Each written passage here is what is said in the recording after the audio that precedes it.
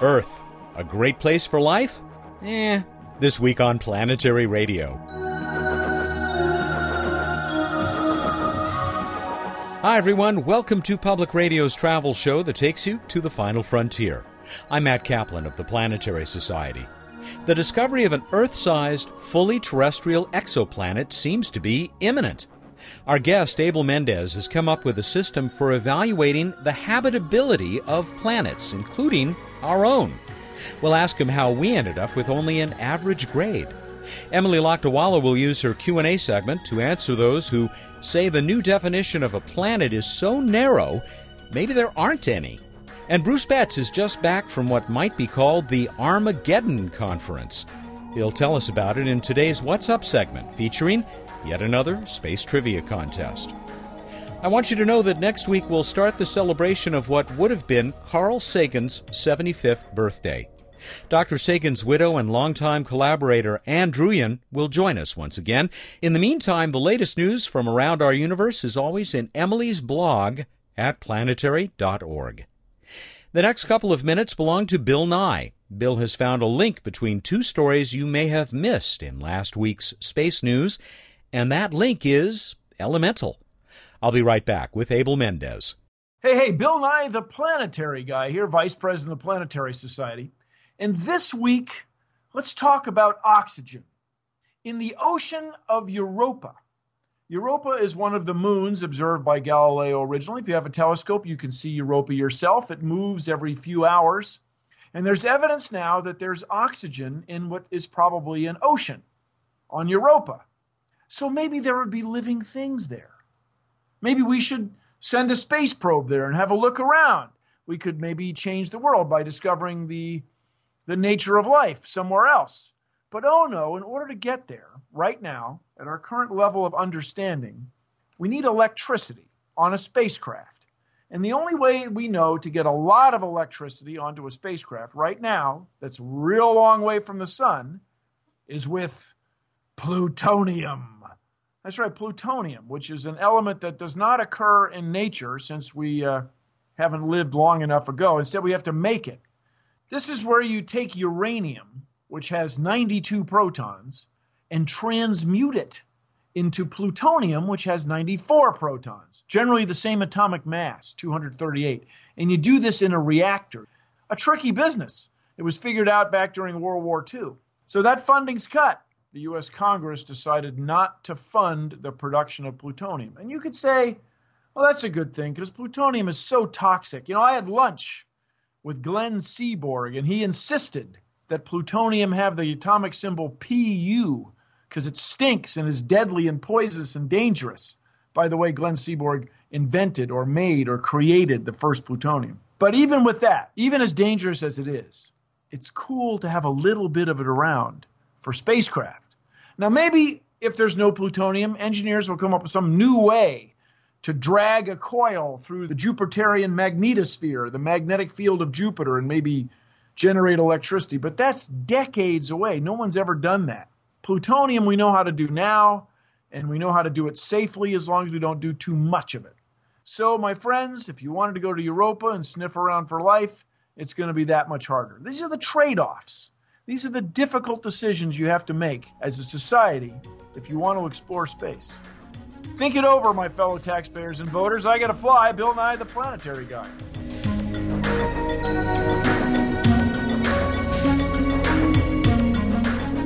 Almost 400 exoplanets now, and still counting. Counting fast. The discovery of 32 more worlds was announced by European scientists just last week. Our tools still aren't quite sensitive enough to detect a planet that's the size of our own, orbiting in that Goldilocks region called the habitable zone. Does anyone doubt that they're out there waiting for us? And when we find them, how will we use the data to determine whether they can support life? What we need is a quantitative system for evaluating planetary habitability, and wouldn't you know, someone has come up with one. Abel Mendez is a professor of physics and astrobiology at the University of Puerto Rico's Arecibo campus. Yes, that Arecibo, the one with the world's largest radio telescope. Professor Mendez presented his study at the 41st meeting of the American Astronomical Society's Division for Planetary Sciences, held during the first week of October in Puerto Rico. I was intrigued by the press release I read, so I invited him to join us on the show. Abel, thanks very much for joining us on Planetary Radio. Hi, thank you for having me. We are especially appreciative because, of course, doing this in English would probably not be your first choice. In fact, you just said that you've just moments ago finished an interview in Spanish. I've told the audience a little bit about what you presented at DPS right there in Puerto Rico a couple of weeks ago now. Why did you begin this effort, which seems to me to be perfectly timed as the discovery of terrestrial exoplanets seems to be around the corner? Well, I wanted to precisely evaluate the potential of life of a planetary body. So about 5 years ago, I started studying how the environment affects microbial life and plants. So these are primary producers for food of more complex life, like animals, including humans. So it makes sense to me at the start that studying the habitability of simple life forms as they are needed for the rest of life. So after this study matured, it was an easier step for me to extrapolate that to other planetary bodies, including extrasolar planets. It was mostly based on strong biology. I needed to do a lot of strong biology to include it in the models so I can, dare just to move that to other planetary bodies. I saw in your bio that it looks like you've been doing this kind of modeling for many years. Yes. I started actually doing small experiments just to measure how different microbial life get affected by changes on the environment, especially extreme temperatures and pressure environment. So I got that data, and from that data, I just moved to just completely doing modeling. So that's one thing right now. Just a few different experiments just to test the models, but mostly modeling. How actually does this evaluation work? And I don't think there's any way for this not to be slightly technical, so we'll ask the audience to bear with us. But can you take us through how, for one thing, how you classify planetary habitability? There's many ways to do it, depending on how much detail you have on the environment. The more detail you have on the environment, the better will be your estimate. So far, I include temperature, pressure, humidity, relative humidity, pH. So the model can be very complex.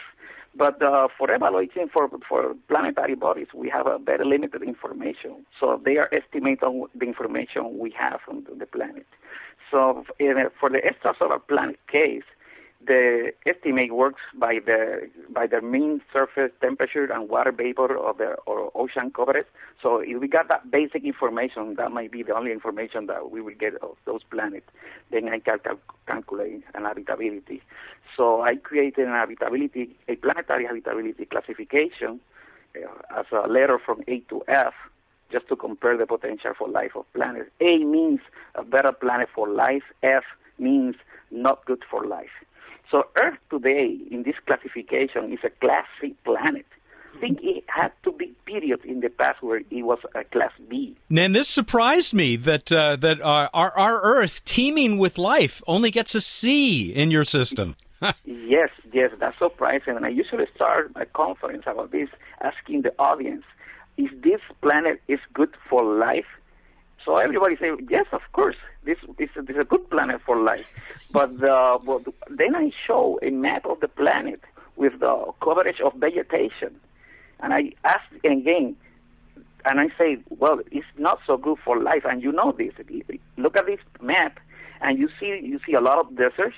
You see a lot of polar deserts also. Imagine a planet where it was all the land coverage with vegetation, like a tropical forest all around. That will be a better planet for life. So this is not that good planet for life. It could get better. So I think it was like that, much better for life in the past, and I mean better for microbial life and plants. So in this classification, it takes all these details in account. So that's why it's a Class C planet. So Class B or Class A planet will be a much better Planet for Life coverage with vegetation. The oceans will also be more coverage with phytoplankton, and productivity will be higher in those conditions. What would a planet in classification A look like if we were to be able to image that planet and actually see its continents and oceans? Yeah, you will see a strong signal from vegetation. One of the things that you will also get from those measurements of the planet will be from the atmosphere. You can get also a general idea of a vegetation index. For the planet's class A, it will be very dramatic, more than Earth. You will see a signal that there is a vegetation there. So that will be something very different from here. It will be a very good planet covered with vegetation, maybe more continents, maybe a well-balanced, a 50-50% of continents and oceans, not like today here is 71% coverage of ocean. It's less land. And even though we have that land, it's not evenly completed coverage with vegetation.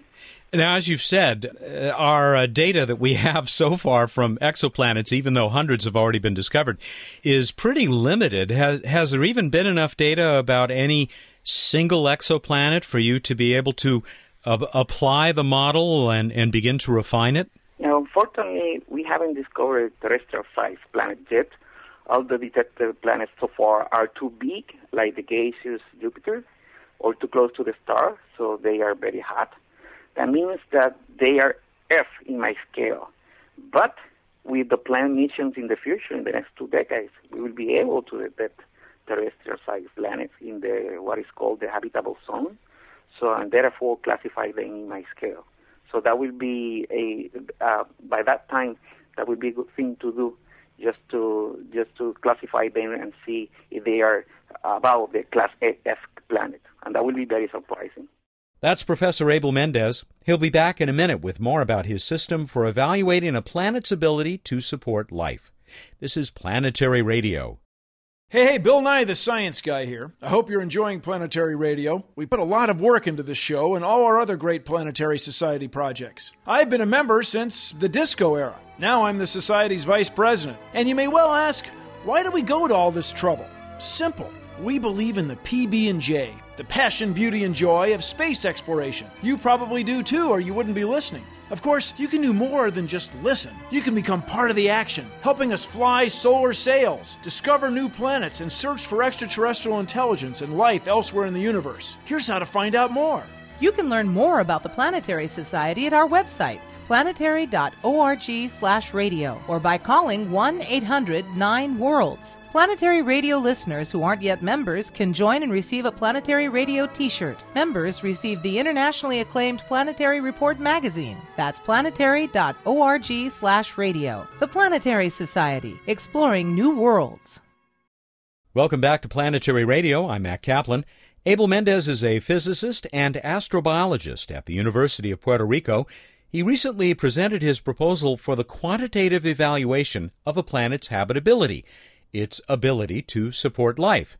The system looks at many factors to award a planet a rating of A through F, with our own homeworld getting just a grade of C. The model seems to be by necessity geocentric or terracentric, if I can use that phrase.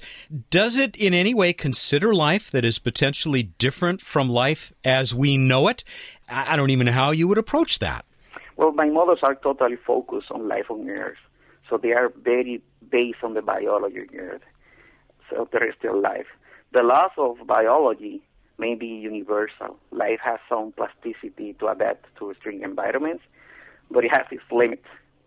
So by modeling this limit, it helps me constrain and quantify the potential environment that can sustain life in other planetary bodies.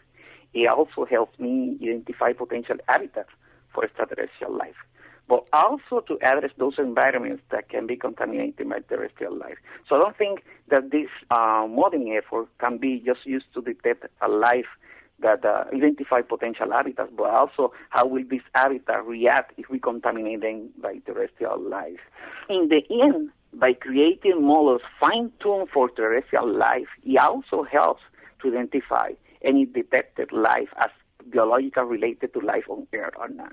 So the problem is that even if we detect some life by some signal, we will get confused. Is that something related to life on Earth or not? This model, by making them Earth-centric, will discern very much easier this is something related for life on Earth or this is not, but it's still life.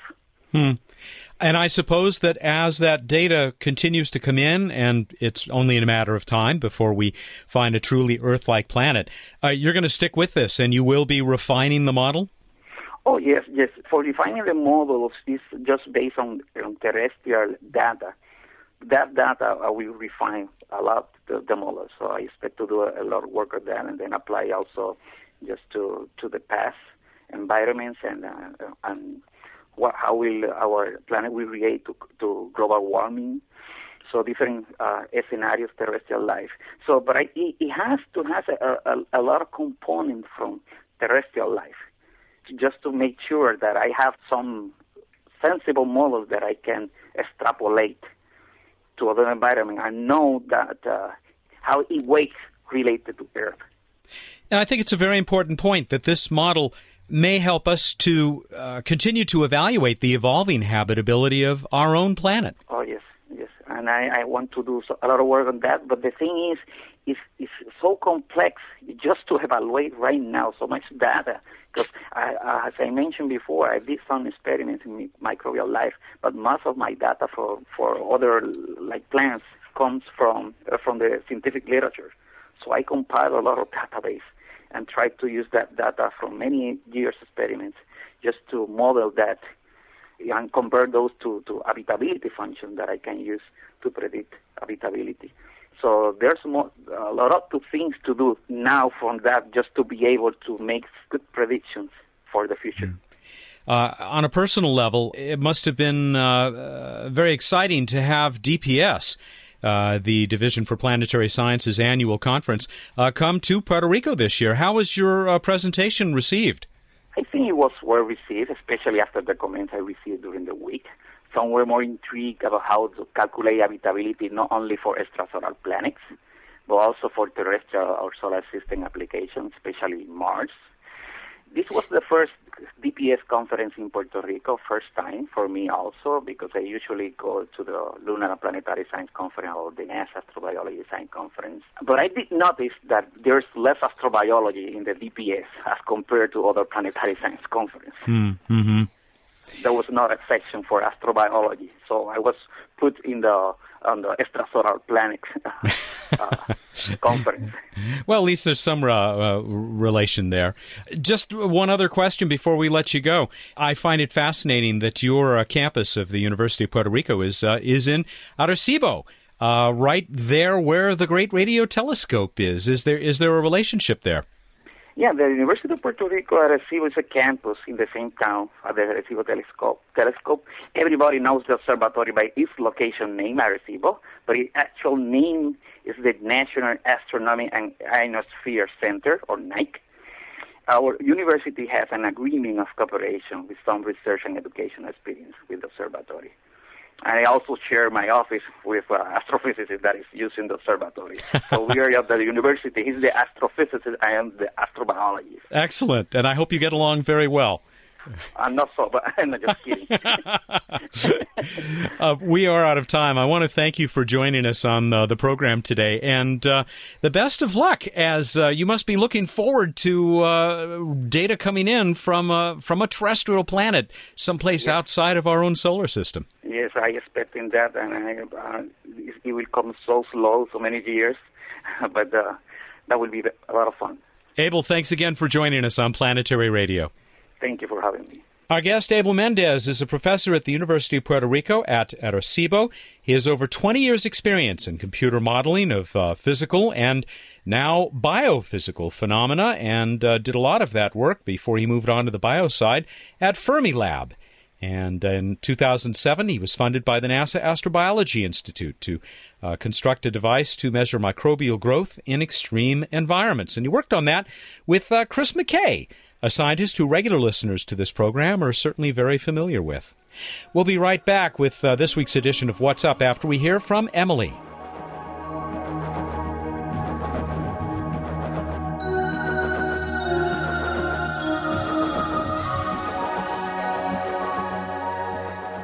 Hi, I'm Emily Lakdawala with questions and answers. A listener asked, part of the new definition of a planet is that it has to have cleared its neighborhood. But what about the rings and moons?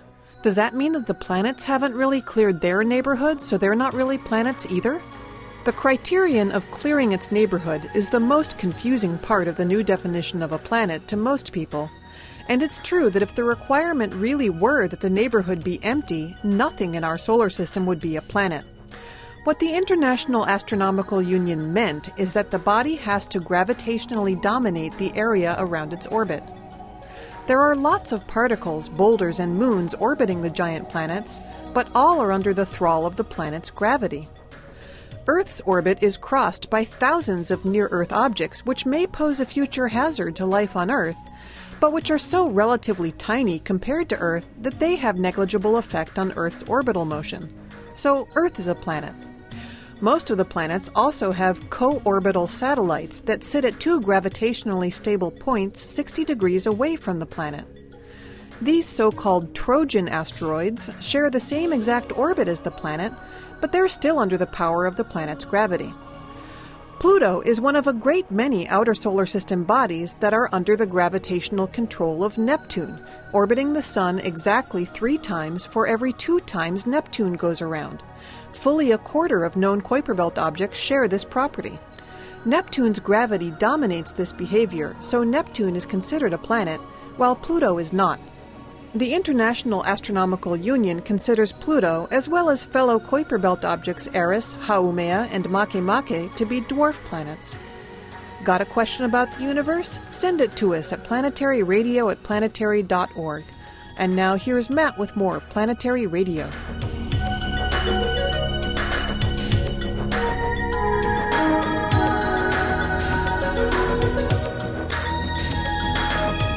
Bruce Betts is on the Skype connection, and that means it's time for What's Up on Planetary Radio. Welcome. Where have you been lately? I feel like I've been all sorts of places. It's been a busy week, but amongst the week I spent part of 3 days in Chantilly, Virginia. Chantilly lace.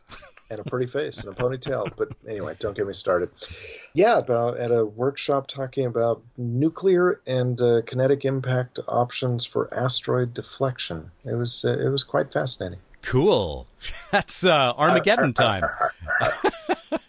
So which did you decide to go with, nukes or knock 'em? This was far from a decision meeting.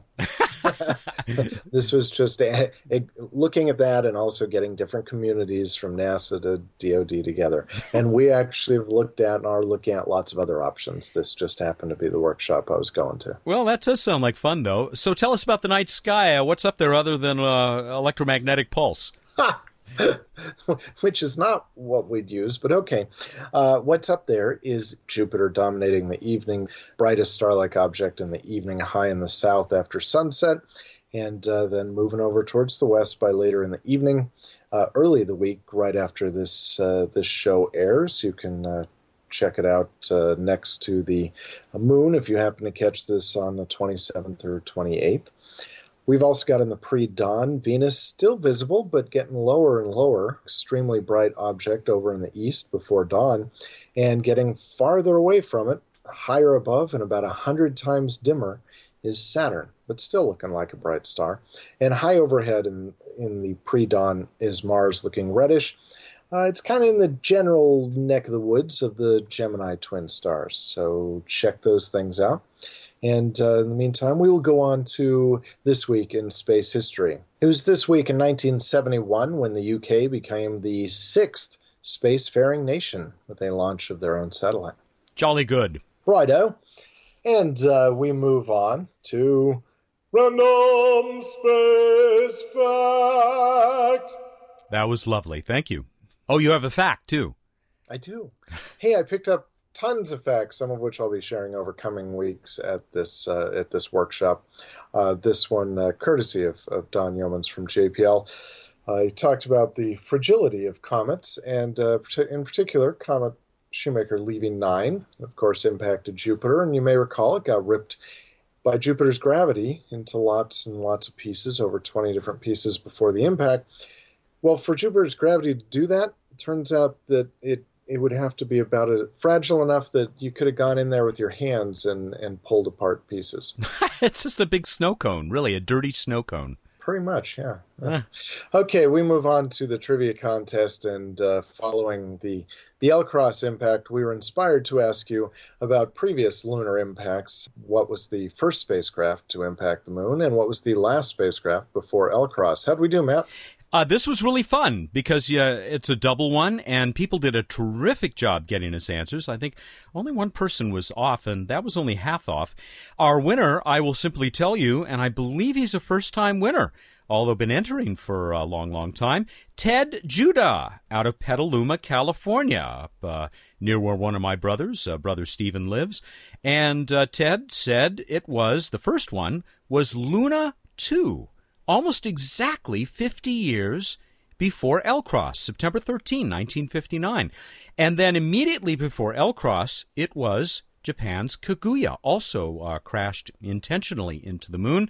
And in fact, we got some animation of that taking place from our friend Lindsay, a regular listener down there in Australia. We did have another nomination, by the way. I should bring this up very quickly. And that was Wan Hu. In the 16th century, Ed Lupin said that supposedly he launched himself up to the moon in a rocket chair of his own design and formed a crater called Wan Hu. Well, I guess that would have been the first impact if that had happened. All right. Well, anyway, we are going to send a Planetary Radio T-shirt to Ted Judah and maybe an Oceanside Photo and Telescope Rewards card, too.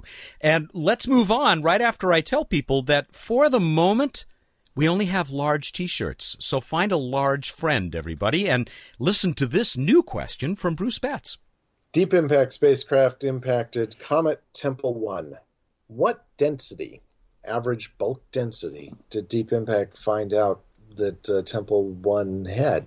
Yeah, Tempel 1 density. That's what we're looking for. Go to planetary.org/radio. Find out how to enter. You've got until Monday, November 2nd at 2 p.m. Pacific Time, to get us that answer. Drop us a line. We hope you'll enter. And I guess that's it. One quick Halloween question. I hear you've been reading scary stories to children? I have indeed. I was at our local aquarium, the Aquarium of the Pacific, right here in my hometown, Long Beach, California, which turns into the Scarium of the Pacific. And I had a great time reading scary stories to kids today, as a matter of fact. Oh, I'm so glad it was actually scheduled at a real place. Yeah, it really was. All right, everybody, go out there, look up in the night sky, and think about Matt reading scary stories to you while you do. Thank you, and good night. Scary kitties. I should have known that was coming. He's Bruce Betts, the Director of Projects for the Planetary Society. There's no telling what he'll turn into on Halloween as we approach that All Hallows evening just a few days away as we record this for What's Up. Another reminder that my guest next week will be Ann Druyan, the distinguished writer and producer who was the wife and longtime collaborator of Carl Sagan. Planetary Radio is produced by the Planetary Society in Pasadena, California. Keep looking up.